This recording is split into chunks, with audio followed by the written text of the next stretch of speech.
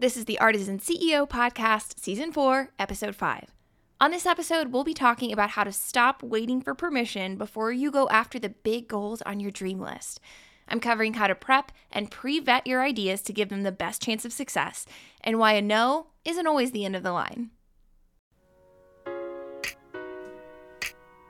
Welcome to the Artisan CEO, where the art of photography meets the business of profits. This is where strategy and craftsmanship coexist so that you can run a creative business that supports a life you love. I'm your host, Abby Grace, and I promise to give it to you straight. I first started writing educational posts in 2011, which was way before I had any right to be teaching anybody pretty much anything about photography. I was only a year and a half into my business, and to be fair, I was writing from a lessons learned perspective. Like, here is something that I literally just learned, but still kind of a bold decision. And so as I started attending workshops and conferences, I remember looking at the stage and thinking, oh my gosh, I want to do that. I want to teach and I want to speak and I want to be an educator. I'm already sharing all of these things that I'm learning. Like, I want to share with a bigger audience, and I want to do that from the stage. So I waited for someone else to tell me, to let me know that it was time, for maybe one of my readers or one of my followers, or even better, an educator that I admired, to walk up to me Rafiki style and tell me, it is time. Like, okay, Abby, you are ready. You have my blessing. Go ahead and launch that workshop because yes, it will totally sell out. I give you my guarantee. That kind of thing doesn't happen. And here's the thing that I've failed to realize is that everyone else is so focused on growing their own business that it was kind of absurd of me to expect literally anyone else to pay such close attention to mine. At the time, I didn't have a long-term mentor that I was paying for advice. I was not part of a mastermind or a coaching group. I was just hoping that somebody would look at the business that I was building, think that it was remarkable, and then realize that the desire of my heart was to be recognized as a leader and then to take me by the hand into the promised land of speaking and teaching.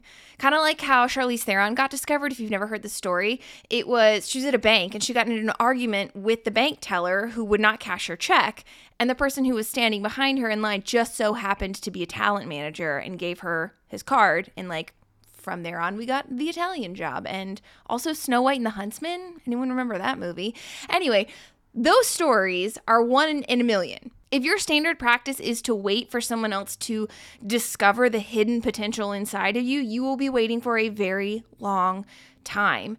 As artists, we tend to want to believe that if we're good enough at something, if we excel enough at our craft, that surely someone else will recognize our potential for us on our behalf.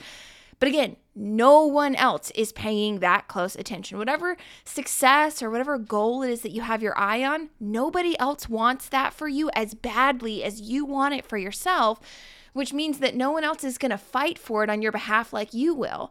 And beyond that, you don't need somebody. You don't need to wait for somebody to discover you. You can create your own opportunities that just a couple of decades ago would never have been possible without a PR team that you and I both probably cannot afford. No one else is going to fight for your business like you, but we are in a day and age when sometimes one person acting on their own behalf as their own PR team is all that it takes. Do you know how Chris Hemsworth landed the role of Thor? His younger brother Liam was initially being considered for the role, but had to back out because of scheduling conflicts. So Chris took the script and filmed a few scenes on his phone in his kitchen with his mom reading lines with him, and then sent those off to casting directors. And they were so impressed that they offered him an official audition. And the rest is history. Thor Ragnarok is easily one of the best films in the MCU.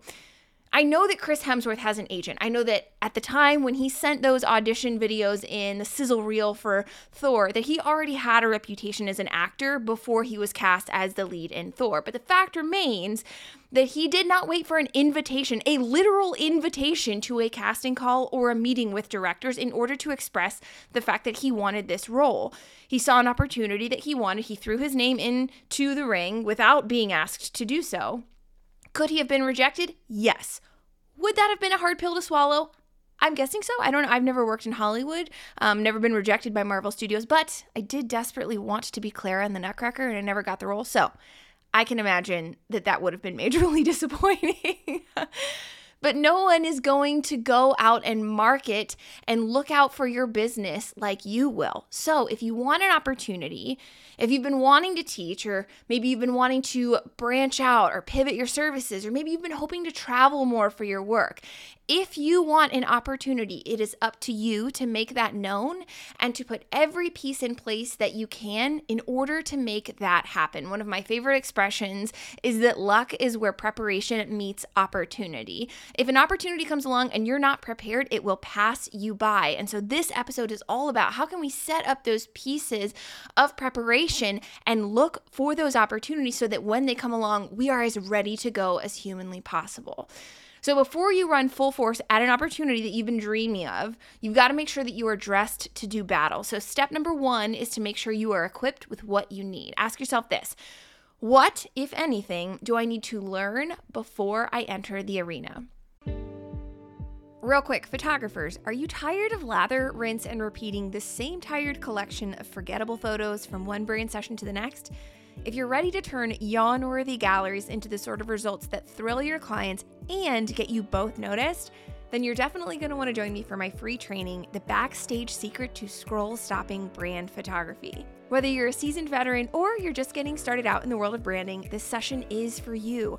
I'll teach you my #1 strategy for crafting stories that resonate with your clients and their audience, which is the biggest secret behind creating galleries that not only look stunning, but also drive engagement and sales for your clients, which, spoiler alert, is what keeps them coming back for additional sessions in the future.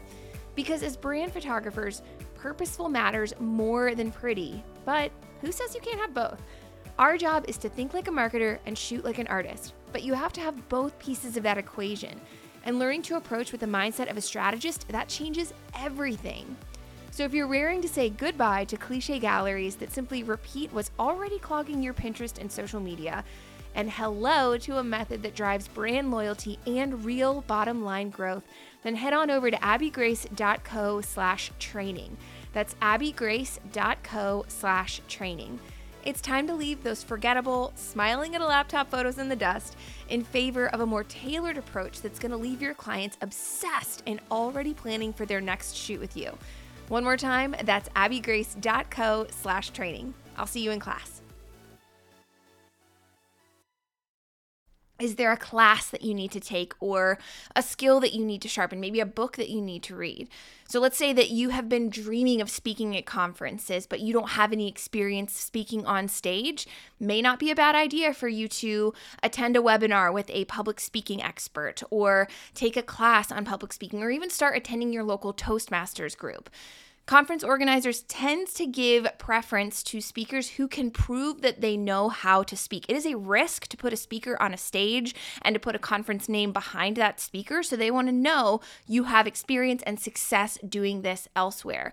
They want to know not just that you're a subject matter expert, but that a speaker is a good presenter. So, in this example, how can you sharpen your presentation skills as you begin to look for opportunities to step on stage so that by the time your speaking gig arrives, you are primed to crush it, which also then makes booking the next one a lot easier. So next, we want to look at whether there's anything you need to purchase or obtain. Is there gear or equipment, maybe like physical space or a website or software that you need to make yours in order to find success? Don't just look at the equipment or the tools that you'll need to do the job. I want you to examine what you're going to need as you develop the product or the service or the pitch, and as you get ready to put that out in front of your audience, all the way through fulfillment. So for example, when we first launched my mini course, Branding Foundations, I had this vision of delivering it as a physical book, like a textbook. I loved the idea of, like, I don't know about you, but like sometimes I'm just like, I don't want to sit and look at a computer screen to digest new material for a course. I just want to be able to sit down and like read it somewhere without a screen. So I wanted to create a textbook. It was a text-based course, so we created a textbook. So okay, that means we need to find a printer. Easy enough. Hold up. That actually meant that we needed to find a printer and shipping boxes and packing material. And it's all got to be on brand, which then meant that we needed to order a few custom supplies. Like, for example, we have shipping tape with my logo on it. And we have a station, like a press printed card that gets included in every order. And there's pink ribbon that we tie every book with. Oh, and also we're going to need to have, a way for people to order the book. So we got to go sign up for Shopify and on and on. So do you have the supplies, the infrastructure? What do you need to purchase or obtain in order for you to not just develop the product, but create it and fulfill it? Then, is this new goal or idea something that's going to involve a one-time effort, or is it an ongoing commitment? So for the Branding Foundations book, that was a huge one-time effort in order to get that book written and proofed and ordered from the printer. And then it required minimal ongoing work in order to fulfill those orders as they trickled in. But like this podcast, there is a notable amount of time given to creating this show each and every week. So I have to write the podcast episode, then I have to find time to record it, preferably when my kids are not home so that it's quiet. But then Matt also has to have time to edit the podcast. So where is that time going to be coming from if all of your time every week is already spoken for? Maybe your time's already spoken for, but you're not using it as efficiently as possible. Okay, so where are we going to carve out the time for this new endeavor, and what are the new processes that are going to come into place to make sure we're using our other time as efficiently as possible? Sometimes for this podcast, I have to get up at 4 a.m. in order to record so that I can get the episode out to Matt and he can get it published on time. The reason for that is because once my kids are home from school and up from their naps, my workday is over. And so recognizing like, hey, if we're in a time crunch, like we're in pre-launch week or launch week, the time for that effort is going to come very early in the morning. Is that a sacrifice that I'm willing to make? Yes, I don't mind being up at 4 o'clock in the morning. I mean, I wouldn't say I'd choose that every day, but it doesn't sound like death to me. But for you, like if you have a new thing that you want to do that's going to require ongoing effort and all of your time is spoken for over and over again, then we either need to adjust the current scope of what it is that we're offering to make room for this new project, or reconsider whether now is the right time for us to start this new endeavor. Whatever it is you're working on, be as real with yourself as possible. Is this a one-time commitment, or is this going to be an ongoing outpouring of effort? And with the timing of your efforts, how is that going to exist alongside your other commitments? Another question worth asking before you get in too deep: are you positive there is an audience for this offer? We've talked about in past episodes that creating an offer in a vacuum is like fashioning a key and then running around trying to find a lock that key will fit into. Seth Godin uses that example in his book, This is Marketing. But if you are creating an offer or pursuing a goal that is in direct response to a need or a desire that's been voiced by your audience, you are much more likely to find success because you're starting with a locked door and then fashioning a key in response. I did not do this when I first started out teaching. I just knew that I wanted to teach. There wasn't a particular gap in the market. I didn't have a specific message that I felt called to spread at first. I just knew that I wanted to be an educator. But as I laid the groundwork of blogging daily and as I got used to teaching in smaller situations, I began to see the gaps of places where my expertise could help other people's businesses be more successful, and places where I was uniquely equipped to help and encourage and teach. Which takes us to step number 2, and that is to test out your idea or your offer in a lower risk setting before you go after it with everything that you've got. Is there a smaller audience that you could use as a beta group? We did this exact thing with Brand Photography Academy before we launched it publicly in 2021. So I was really, really nervous about teaching my A to Z system for brand photography. I had taught my wedding photography process. I had a reputation as a wedding photography educator.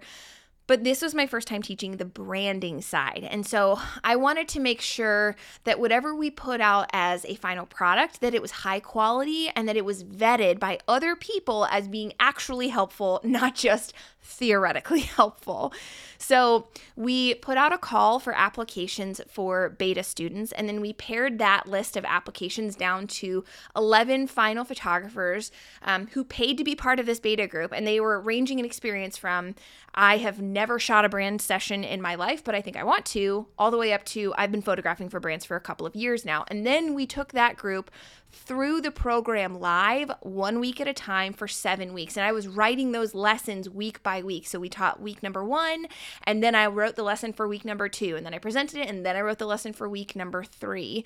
And all of that material was taught via Zoom in real time so that I could answer my beta students' questions as they came up, which then helped me to refine the offer. And this was the best part, see my blind spots as I was developing the program instead of seeing those blind spots afterwards in response to complaints from new students.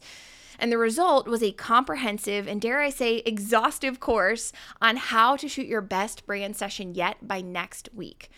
Maybe you're not quite so drilled down on what it is that you want to offer. You've got a general idea, but it's still taking shape. So would you benefit from gathering a group of target audience members for a Q&A style discussion like, hey, I am a brand photographer and I really feel passionately about mini sessions, and I know people have questions about it and I know I'm really good at them, but I don't know exactly what an educational offer for that would look like. So why don't we just gather a bunch of brand photographers and you guys can pepper me with all of your questions about mini sessions.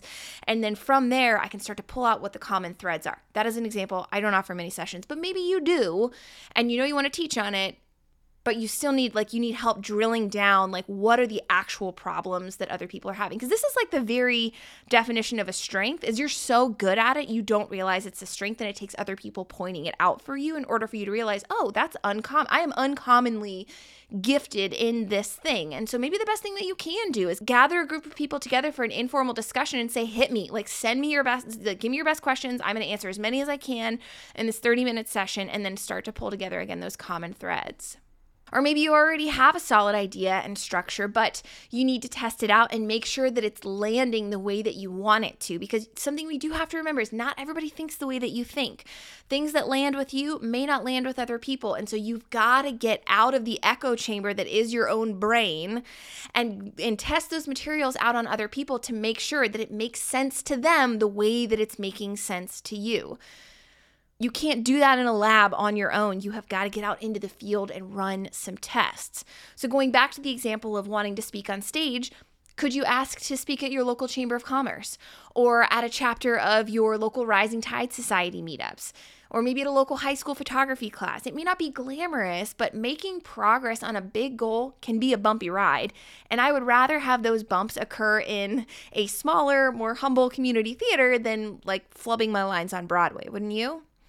And as you're going along, ask for feedback. Ask for tons of it. So with our beta students for Brand Photography Academy, we sent a questionnaire after every weekly Zoom lesson asking the same handful of questions. I think they were what was your biggest light bulb moment for this week's lesson? Was there anything that you feel wasn't necessary? And now that you have this new information, what questions come up next? Then we used that information to help feed the final course that stands today. So we took everybody through the beta sessions for 7 weeks. I wrote the material as I went through for each week. And then once we were done with the 7 weeks and we had the final feedback forms, then I went through and basically overhauled everything that I had just written over the last couple of months to turn it into the final Brand Photography Academy course. That feedback is crucial. Again, you can't create a service in a vacuum. You have to have outside input. And even more valuable is feedback from people who have purchased from you. The ones who don't just say, yeah, theoretically I would buy that, but the ones who've said, yes, I will buy that. Here is my credit card. That was why for the beta session, we charged people to be part of that, because I know that where people pay, they pay attention. And I wanted feedback from people who had already put money down to get the information I was putting out, because they were more invested in a higher quality final product, as opposed to just putting out an Instagram poll saying, hey, would anybody be interested in a course that teaches about brand photography? Everybody's going to click yes on that. If they're going to click no, they just don't click anything, because nobody wants to be that 1% of someone who on an Instagram poll said no, because whoever put the Instagram poll out is going to go back and see who was it that voted no, right? So you can't getting feedback from people who don't have any skin in the game is a risky endeavor, especially when you're staking a lot of your time or even money on that investment. Once you've made sure that you have everything you need and you have tested out the idea and you fine-tuned your process, then it is time to make the ask.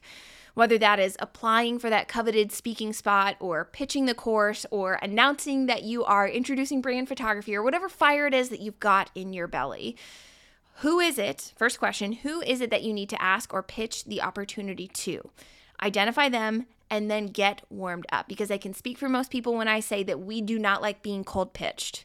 We get cold pitches for the podcast from people I have never heard of asking to be put in front of our audience, and that is an automatic no, because it comes across as self-interested. Like, I don't know you, you don't know me, you don't know anything about my audience, clearly, because you're pitching me on a topic that has nothing to do with the USP of this podcast. And so those get marked as spam because I don't believe that they have my audience's best interests at heart. You know who I would be more likely to say yes to, though, is someone who has already interacted with the brand, whose name is familiar to me, or whose Instagram handle I've seen pop up in my DMs time and time again. Gary Vee published a book years ago called Jab, Jab, Jab, Right Hook. And the basic premise of that book is that you have to build a relationship before you can ask for the sale. If you were to start a business and begin an Instagram account and do nothing on that account except post, now booking Q4 2023, inquire now for availability, you would have very few takers. But if you got on the app and you began posting helpful reels or carousels with tips on how to prep for your brand session, and if you interacted with other accounts and you spoke to the accounts who interacted with your posts like a human and not a sales machine, you're going to find out that when the time comes for you to make the ask, it is much better received than a cold pitch. So identify your person or your people and get your name in front of them without asking for anything at first, so that by the time you finally do ask, they know who you are and approximately what it is that you're about. Then we've got to make sure you're showcasing your expertise. Where can people go to see that you're qualified to make this request or this ask? Do you have a sales page for your course? Do you have a page outlining your qualifications as a speaker? If you want to travel more as a brand photographer and you want to photograph sessions in far-flung places, are you showing people that you are a well-traveled person? Use what your beta testers gave you to help demonstrate social proof that you have done this before and you are not asking people to hand over money for something that is untested and simply theoretical. If you're wanting to move into branding from weddings, this means having a portfolio of work to showcase. It doesn't have to span years in order for it to be effective. I teach about the concept of beta clients inside Brand Photography Academy, and you really only need to show 3 to 5 faces in your portfolio to get the concept off the ground as a verified offer, especially when you are intentional about creating variety within each brand session. I don't want you to be discouraged when you get your first few no's, or when you don't hear anything at all in response to the emails that you've sent. Remember, people are busy, and again, nobody is thinking about your business as much as you are, and nobody wants this for you as badly as you want it. That's not to say people are against you, it's just to say you are going to be the most thirsty person here, and that's okay. But that you can't get upset or frustrated when other people don't understand how much this means to you, okay? So the fortune is in the follow-up. If you get a no the first time, don't necessarily take that as a sign that things weren't meant to be. Sometimes no just means not now, but soon. Case in point, we send 10 sales emails during the span of a 1-week course launch. Why? Because we know that sometimes a student is going to respond to one marketing angle, but not the one that comes before it. And so the goal with those 10 emails isn't to exhaust people or badger them into buying from us so that we'll just go away. The point of those 10 emails is to make sure that our list people know what the product is about, and that if it is a good fit for them, that they don't miss a sale period because they're busy, or like me, they procrastinate pulling out their credit card until the last possible minute. Marketing experts estimate that current consumers need an average of, get this, 4 to 27 exposures to a message before they will finally take action. Think about how many times you have deleted a sales email for a product that you know that you want to buy, but it isn't until you get the text on your phone, the SMS alert, that a sale is ending in a couple of hours that you finally pull the trigger. If you ask for an opportunity and you get a straight up no, like maybe you applied for a speaking gig and the organizer emails you to tell you sorry you weren't selected, ask for feedback. Not like, well, why not? Why didn't you pick me? But more along the lines of, hey, thank you so much for letting me know. I am working to grow my experience as a speaker, and I was hoping that I could ask for your feedback on what I could do to improve my submission for the next time. And they may or may not get back to you. I remember when I was a wedding photographer and you would send submissions to Style Me Pretty, they told you, like, don't bother asking for feedback. We're super busy and we just do not have time to give it. That is reasonable. So if they don't get back to you, don't take it personally. Conference organizers are busy. But if they do give you feedback, take that feedback seriously and thank them for taking the time to provide that feedback. All the better if you can send them a handwritten thank you note. We see this all the time with course pitches, and maybe you haven't noticed it. I tend to pay a lot of attention because I'm a course creator, but an educator will move through their launch week and they send their 10 plus sales emails. And if you don't purchase, you might get a survey the following week asking why you were not interested, because that feedback helps them better adjust their marketing message for the next launch, but it also can help them tweak the course itself if it is not as robust as their audience was hoping for. I remember one time I sat through a launch week with an educator and actually attended the webinar, and I was really interested in the product, but by the time they dropped the price, I was like, oh my gosh, like that price is way too high for this particular course that you're pitching. And so I didn't buy it. And when they sent out the feedback, I gave that feedback on the forum. Like, I was very interested in this, but to be honest with you, this price was just completely out of my range of expectation. And then once I finally adjusted my expectations, was still more than I was willing to pay for this product. So it's been cool because as the launch, they haven't lowered the price, but as they've continued to launch the product, that it becomes more and more robust, which further justifies that higher price tag. So it's not a good fit for me, but there are other students who moving forward, hopefully that will be a good fit for them. It's exactly what they're looking for. And because they continue to put more value into the product, further justifies that higher price tag. There are a lot of factors that go into whether or not a big dream is realized. You've got the economy, market conditions, pricing, your talent and skill, and so many other things. Timing, you want to talk about timing? Some of those things you can control and some of them you cannot control, like the economy. Gosh, it's been a roller coaster over the last couple of years. But one thing that you do 100% own is whether or not you even try. If you keep waiting for somebody else to see your potential and tell you that it is time to head to the start line, you will wait for a very long time, maybe years. What a bummer it would be, right? To wait for a permission that may or may never come, when it turns out that it was you all along who had the power to say go. Equip yourself with what you need, test out the idea, then make the ask or the offer. Consider this your permission granted. Speaking of big goals, if you are a photographer dreaming of life after weddings, if you have not already signed up for the Beyond the Bridal Suite live 5-day challenge, this is your reminder to head to abbygrace.co/challenge. Classes start Monday, September 25th, and I sincerely hope that we will see you there. One more time, that's abbygrace.co/challenge. If this episode resonated with you, I would love to hear about it. Go ahead and drop me a DM on Instagram at AbbyGracePhoto and tell me what crazy big dream have you been harboring, but you've been holding back on because nobody else told you it was time. Coming up in the next episode, we'll be talking about one of my favorite hacks, the email signature. It is 2023, the year of our Lord, and it still shocks me when I get an email from someone without a signature. We're going to be talking about what should go into yours, the service that I use and recommend, and the opportunity cost that you may not be aware of when you do not use an email signature. All of that coming up in Season 4, Episode 6.